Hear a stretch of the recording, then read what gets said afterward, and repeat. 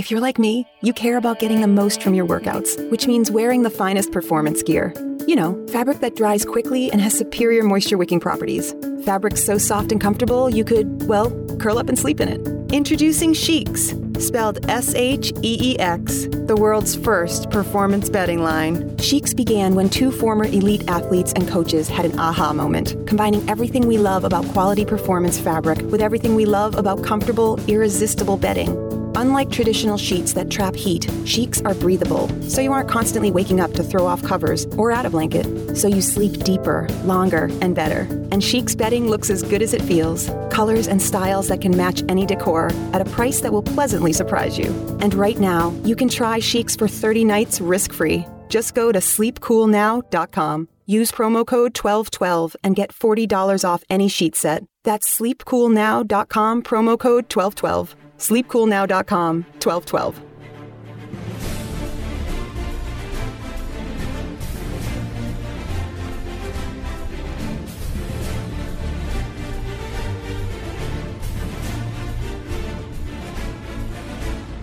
This is hour number 2 of the World According to Zig podcast for this April 30th, 2018. My name is John Ziegler.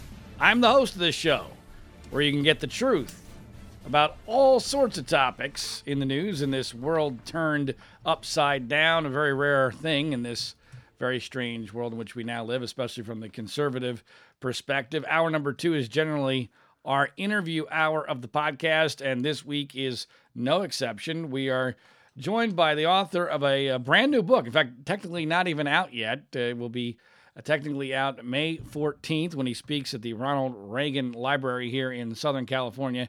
His name is Tim Ortman. He's a former TV cameraman and producer, and he has written a book called Newsreel, A View Through the Lens When. Tim, welcome to the podcast. Well, thanks for having me, John. Tim, one of the reasons why I wanted to speak to you, and one of the several reasons, is that your subject matter for your book is one that I find to be both interesting and really important. And in the description of your book, the book is basically about how the news media has changed over your very long career as an NBC news camera person and producer. And one of the many things that you discuss in this book is how media fragmentation, has really changed fundamentally the way that the news media operates. And in my opinion, and I'm curious to see whether or not you agree, really has greatly impacted our politics and the way that a lot of things end up working in our society and the impact that, or lack thereof, that the news media has. Before we get into those topics, why don't you give us a little bit of background about your career and why it is that you decided to write this book? Well, Newsreel, it's a memoir about my time spent as an NBC staff cameraman based overseas as part of the Foreign Press Corps, and this takes place mostly during the 80s, which was a pretty tumultuous news gathering time for the world. It started for me with the war in Lebanon and concluded with the fall of communism. So throughout that whole period, I experienced a really wonderful sense of camaraderie with the other dedicated men and women I worked with who were covering news. I felt a supreme amount of pride working for the NBC News team and the greater broadcast news business. But given the climate that we're in right now, and you're right, with all the media bashing that's going back and forth, it provided me with an opportunity to perhaps remind the reader that in a free society like ours, a strong and independent news media is a really vital component to that society. Let's talk about how things have changed since you were at NBC. Sure. What do you think are the biggest changes, and what impact do you think those changes have had?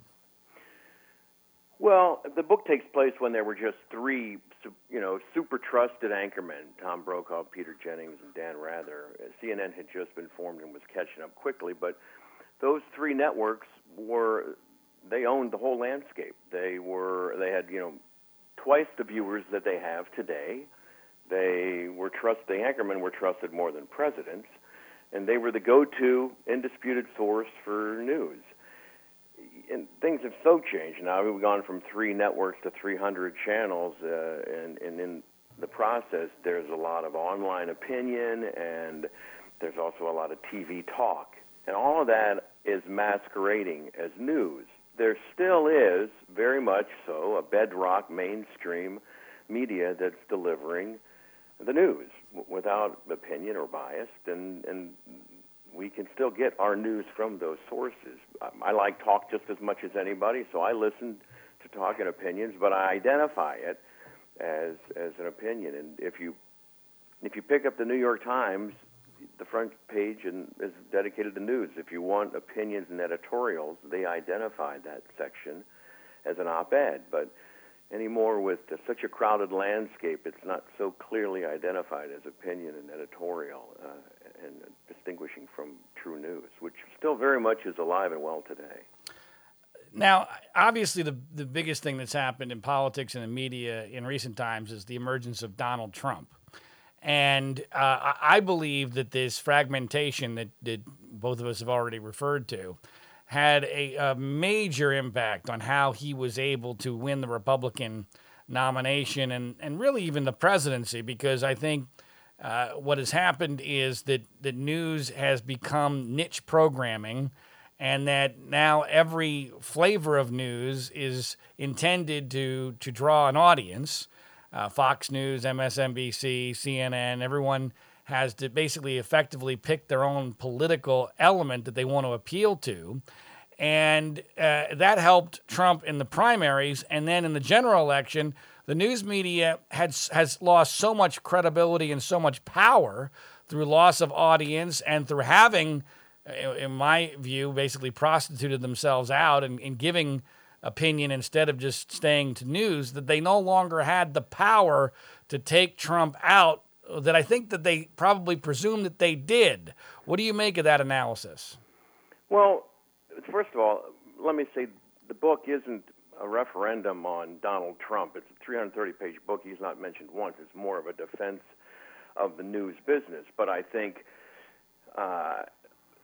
Donald Trump, as president, certainly doesn't enjoy the watchdog component, the watchdog journalism role that has been so vital a part of the news media. I mean, every president has bristled at the coverage that they've received. You know, going back to Thomas Jefferson, Donald Trump isn't new to that. But I think every president, at the end of the day, has come to grips and realized it's a cornerstone of our democracy. So when you don't like something that's flattering or complimentary, it's I think his knee-jerk reaction is to call it fake or dismiss it, when in fact there's a lot of really good reporting being done, and a lot of it's really factually based. But with regard to the issue of fragmentation in particular, I'm not sure that there really is all that much great reporting anymore. Maybe there is some places. But I think that because of fragmentation and because of the broken business model that now exists in the modern era of the news media with the internet and cable television and everything else that's going on, that now popularity drives the bus far more than truth or credibility or hard news reporting. And even hard news reporting, what passes for hard news reporting now is so fluffy, and the attention spans are now so short that there's not enough time to get into deep news stories, which, as you know, news and life and truth can be very complicated. You need time to tell those stories. That time no longer exists. So do you disagree with any of that analysis, that that's what has changed? And bringing it back to Trump, I think Trump benefits from this as president, because stories that used to be big enough to spend a whole week talking about, now we talk about for 15 minutes and move on. And Trump benefits from that, does he not?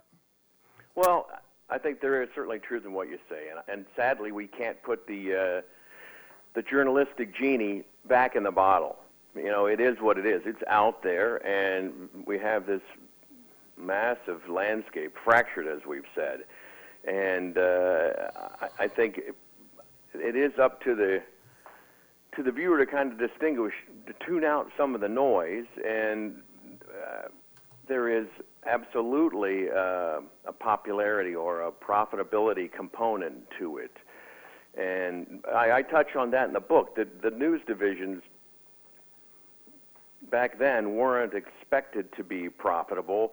They had to do budget analysis and all that, but they were viewed by the networks in general as a higher calling, almost a civic obligation. You know, the money was generated from their other Charlie's Angels or MASH or Monday Night Football, but the news divisions were pure. They were allowed to do their own thing without so much scrutiny, and I think that there is a popularity component certainly today that wasn't in play back then. I think that's an incredibly important point that has fundamentally changed news. That news used to be separate from the entertainment divisions, and it was paid for by the entertainment divisions. It wasn't, although it made money mainly because the audiences were so large, if by default. Right. But now it's expected to make money on its own, and even within that, even the news stories that might lose money, even though they're real or true, are immediately discarded now in favor of far more profitable stories that'll be retweeted a lot or shared on Facebook or get big ratings on the nightly news or whatever it is. That is the prism through which every news story is now viewed. And to me, that is an incredibly destructive force, because there is an inherent, fundamental, I believe, antithetical relationship between popularity and truth. Oftentimes the truth is very unpopular, and often things that are popular are not truthful. You know, it's the old tell me lies, tell me sweet little lies deal. And that's what I think that news has become. Tell the audience that you've chosen the lies that they want to hear. And as you said, there's no going back. The genie is out of the bottle. And so to me, I don't see any way out of this. I don't see any way to get it better. In fact, I think it's only going to get worse. Where do you stand on that? Well, I would just caution to generalize that all news is driven by that profitability component. And I do think too much news is generated out of Washington, D.C. these days. I mean, I spent a good portion of my career in the Foreign Press Corps, going all over the world, covering news on 5 different continents. And today, the pages and the headlines and lead stories do seem to be monopolized by this current administration. And it's the role of the media to report on the president, but not solely, not exclusively. And I think everybody kind of salivates over those stories coming, both right and left, over those stories coming from Washington. But I don't think everything is driven by a profitability. I know that the New York Times goes around the world and has bureaus everywhere. I know that NBC and CBS and ABC and everybody tries to incorporate international coverage into their nightly newscasts and their morning broadcasts. So I still get a fairly healthy diet of what I consider very hard news and factually based news reporting. But I would agree with you that with so much competition for the same amount of viewership, they do tend to go, there is a popularity contest out today. Now, I do think there's a danger in this discussion of looking at the past with rose-colored glasses and pretending that the past, was better than it really was. Now, you were there, at least at NBC. Do you think that, now certainly in retrospect, I would agree that era of news was far more substantive, far more credible, and far better than what we have today, largely because of the economic factors that were at play. But do you see that really as a golden era of news, or are we looking at it with these so-called rose-colored glasses in retrospect? I do. I call it the heyday. I don't think it's rose-colored glasses. I think it's 20/20 vision. We were everywhere and anywhere that news happened. We did not have to justify satellite time. We were ruled by our own news judgment, and there were, there's numerous examples in the book where we made a difference, and we got word the BBC went in to Ethiopia, for example, and broke a story on a famine of almost biblical proportion, and we raced in there, and we were the first American crew to get in there, and it was very trying to get into this very remote place of this very impoverished country. But when we did finally get there and we arrived at these refugee camps, we were wholly unprepared for what we witnessed. It was death and destruction, death and dying on a massive scale. People had crawled for days and weeks just to get to some camp where they could get some nutrition or a glass of water or whatever, and infants were dying in their mother's arms, and it was horrible. And the world hadn't known about that. You couldn't expect the local Ethiopian media to release this story. It was up to us, the news media, the International Press Corps, and those images and those stories that we released and told had a huge impact. I think that estimates vary widely. There are upwards of 5 million people perished as a result of that. But it could have been far worse had, we not gathered and got those reported on those stories, and a benevolent, nations gave a lot of aid to help that situation improve. Now, Tim, you were for many years an NBC cameraman and producer, and I know that on your book there is a blurb, an endorsement from the anchor man who you've praised from NBC already during this interview at that time, Tom Brokaw. And Tom Brokaw was, or is currently, as we speak, embroiled in a controversy over allegations of sexual harassment or abuse. I don't know if you would call it abuse, but certainly sexual harassment by at least one known and one unknown person who were former colleagues of his at NBC, and that this has created quite a bit of news over the last several days. What is your take on that, obviously as a person who knows Tom Brokaw? I was fortunate to have worked for 30-plus years on a number of historic stories with Tom Brokaw. And he embodies, not just for NBC, but for the entire industry, professionalism and integrity. He's a stand-up guy, and when I heard that, when I first read that, I was shocked, and I think there's an accusation. And I had also worked briefly with the accuser in Chicago. She was employed by NBC. So you're talking about Linda Vesser? Correct. So I'm inclined, I'm very much inclined to believe Tom's account of that story than Linda Vesser's. Tom Brokaw is just such a wonderful man that I find that impossible to believe. Now, you said something interesting there. You worked with both Brokaw and Vesser, and you are inclined to believe Brokaw's account. Can you give us some more insight as to why that is the case? Well, I know Tom far better than I knew Linda Vesser, and I know Tom to be a man of integrity, and I would believe his account. What about Linda?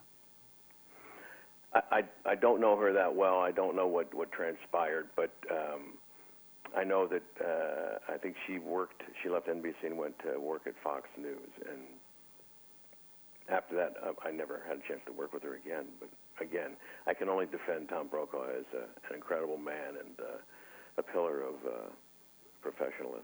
Now, Megyn Kelly this morning on NBC said that those from the media, specifically at NBC, many women, I believe over 60 women, signed a letter supporting Tom Brokaw in this controversy, although not directly opposed to Linda. They were trying to basically have it both ways, but they were supportive of Tom, and Megyn Kelly warned them that you don't know what you don't know. Now, I don't think Megyn Kelly knows Tom Brokaw at all, and she's definitely been one of those who have been on this, what I would call a bandwagon of the Me Too movement. What do you make of the Me Too movement with regard to media figures, and are we in a danger zone where when it comes to famous men who are not really any longer in a position to defend themselves, like Tom Brokaw is rarely on the air. He's basically retired at this point. And, you know, he's defending himself via leaked emails to colleagues. What do you make of the Me Too movement within the news media? And do you fear that if, as you say, Tom Brokaw has been wrongly accused, that others may be as well? Well, first of all, let me say I did read the letter that was signed by 65 women currently and former employees of NBC, and you know, those are very heartfelt signatures. They all supported Tom Brokaw, you know, categorically. So I think that speaks volumes about Tom's character. And regarding the Me Too movement, certainly I think the women need to have a voice, and this is a kind of a, you know, newly developed phenomenon, and it's bringing to light a lot of, as you said, sexual harassment cases that need to be brought to light. I think that's a good thing. Well, but it was the culture there. I mean, you were there during the anchor monster, if you will, era. Obviously, you wouldn't describe Tom Brokaw that way, but not at all. No, that's a complete misrepresentation. Right, but obviously that was an era where people in television had a lot of power. I mean, more than they even have now, and that tends to sometimes lead to corruption. Was there a culture in what you saw that is consistent with what we're hearing now with the Me Too movement? No, there was not, and you know, that was kind of a different time. Not that you can justify sexual harassment, you can't. But no, there was no certainly not during the time when I wrote Newsreel. There wasn't a culture of harassment. It was we were band together by the commitment to cover news and to get out the truth and to give a voice to the voiceless. It wasn't. I can't speak to whether that was going on or not back then, but I can certainly agree that the Me Too movement is a good thing for women who have been harassed. So what else will we learn in your book, Newsreel? Tell us more about the book and why people should consider getting a copy. Well, again, I mean, I don't think it's to go back. It's not to go back and look at news with rose-colored glasses. It's to look at news when it was done properly, and there are still examples of that being done today. And I think there are countless examples where it's still being done today. And for example, in the book, there was in late in '89, we had gotten word that it looked as though communism was going to last forever. It was sturdy, and there was no end in sight. And we were assigned to go. We had heard about some refugees coming across, East German refugees coming across into West Germany, which was unheard of. So we went down to this tiny little railroad station in a tiny little West German border town. And sure enough, we saw these East German citizens who had come from a communist nation just riding the train one night at midnight into West German freedom, and it was amazing to see. And we had to find out more. How was this possible? You just weren't able to travel freely from communist Czechoslovakia into West Germany. So when we went behind the Iron Curtain to find out more, this was, again, not a story that was going to be covered by the Eastern European news agencies who were state-owned and censored. This had to be coming from a free and independent media. So NBC News and others went into Czechoslovakia to find out what was going on. And what we found there was that East Germans were allowed to travel freely behind the Iron Curtain into other communist countries like Czechoslovakia.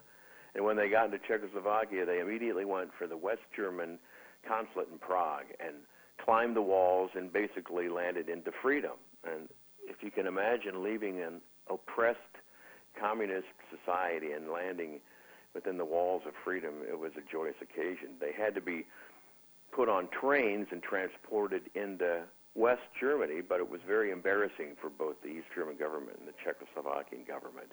And that kind of loophole allowed for just a trickle of people to go from east to west, and to see an institution. And eventually, that, of course, that brought down the Berlin Wall, and within days, Czechoslovakia fell and the dominoes tumbled. But to see what seemed to be an enduring system like communism fall so quickly because of shining a bright light from the news media, I took great pleasure in being, some small, insignificant part of that wave of bringing down communism in East Europe. Well, Tim, you do realize that at least the first part of that story, if you tried to pitch it today with the expense that story would cost to cover, that it probably wouldn't even be assigned. You do understand that, right? Well, I think they might scrutinize it, but the fall of communism, come on. I'm talking about at the beginning. I'm talking about at the beginning, where the fall of communism is not assured. I'm talking about the beginning of that story. That story gets rejected, Tim. You do understand that, right? Hypothetically, I still have confidence in some news executive somewhere that would see that as a newsworthy story and follow that. Well, yeah, I think you're a little naive. I don't think I'm quite as jaded as you are, John, but I still think we're far better off with a strong independent news media than without. Oh, of course we are, but we don't have one. We have a weak, non-independent, audience-based news media, which is not doing its job, and unfortunately, our current president has been able to use distrust and hate of the media to his own advantage for things that I don't think he deserves to get advantage for. So, I am far more pessimistic than you are. I am maybe more jaded, but I think I'm also a little more realistic. I think you're living still in the 80s, Tim. Well, I would disagree, but I watch a lot of news. I see a lot of negative news. I see a lot of positive news. And as I said, we seem to be consumed with news coming out of Washington, and I hope that's not a permanent change. I agree that we're all interested in this administration, but I hope it's not exclusively, solely. All right, Tim Ortman, author of the book Newsreel: A View Through the Lens When. Thanks so much for your time. John, I appreciate it. Thanks for having me on. All right, that's Tim Ortman. And just for the record, I'm an 80s guy. Grew up in the 80s. The 80s is my favorite decade. Goldberg's is my favorite TV show. I always say whenever asked, this doesn't happen often, when is the media era that you would wish we still had? And while there are no eras that are perfect, I actually pinpoint the year. Give me 1984. 1984, other than the Golf Channel. I'd like to bring in the Golf Channel. But if you give me 1984 media with the Golf Channel, I'm all there. Because technology has evolved enough to where we can get everything live, but there's no cable. We're still got basically the same four networks, and there's no fragmentation. There's enough substance. It's not all cotton candy. And so by accident, the populace got educated. That doesn't happen now. See, I think Tim's living in a bit of a bubble. Tim thinks that a lot of people are like him, who are news junkies, and therefore, if you sample from everything, you're going to be educated. No, that's not the way it works anymore, folks. 95% of the population either gets no real news or they get very selective news. And I'm not sure which is worse in this era. They're both bad.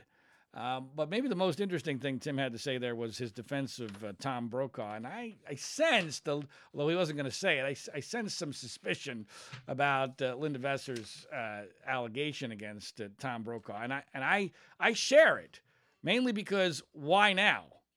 All these years later, supposedly happened in the 90s. Me Too has been going on for 6 months. Why now? And these are, to be clear, pretty benign in comparison allegations. I mean, Brokaw himself even mocked them in an email to to colleagues at NBC that got leaked. But I'm very skeptical of anybody who is retired from an industry and then all of a sudden is doing something that could clearly turn into a lawsuit against deep-pocketed people. And we've seen that in a number of these types of stories. But I'm going to withhold judgment on Brokaw. I'd like to hear more information. But my sense is that Tim is right about Tom Brokaw. Now, make sure that you stay tuned for hour number 3, another significant update on the entire, speaking of media malpractice and stories that prove that the media in the modern era don't know what the hell they're doing, the ongoing fiasco that is the alleged non-existent Penn State Joe Paterno, Jerry Sandusky scandal. We've got several important elements for you in hour number 3 on that front, so make sure you pay attention and listen to that. As always, I ask only 2 things of you. Number 1, share this podcast via social media, Twitter, Facebook, word of mouth, what have you. And number 2, do yourself a favor, and if you're one of those people who sleeps, and when you sleep, you use sheets, pay attention to this important message. My name is John Ziegler. Our website is freespeechbroadcasting.com. Coffee? Oh, thanks. How did you sleep? Ugh, like a baby. I don't want to get out of bed. Ever. These sheets are incredibly soft. What did you say they're called again? Performance bedding by Sheets. Performance bedding? Yeah, they're made from super high-tech performance fabric. They're incredibly breathable, so you're not waking up at night throwing covers off and then an hour later throwing them back on. Huh, no wonder I slept so good. Since I started using Sheets, I sleep like a baby. No more sweaty nights for me. No? Well... Well, I like them because they're soft. They feel like, silk. Performance fabric, huh? Maybe we should, I don't know. Try them out again? Comfort and performance for better sleep. That's Sheeks. S-H-E-E-X. Sheeks. Try Sheeks for 30 nights risk-free. Go to sleepcoolnow.com. Use promo code 1212 and get $40 off any sheet set. That's sleepcoolnow.com, promo code 1212. Sleepcoolnow.com, 1212.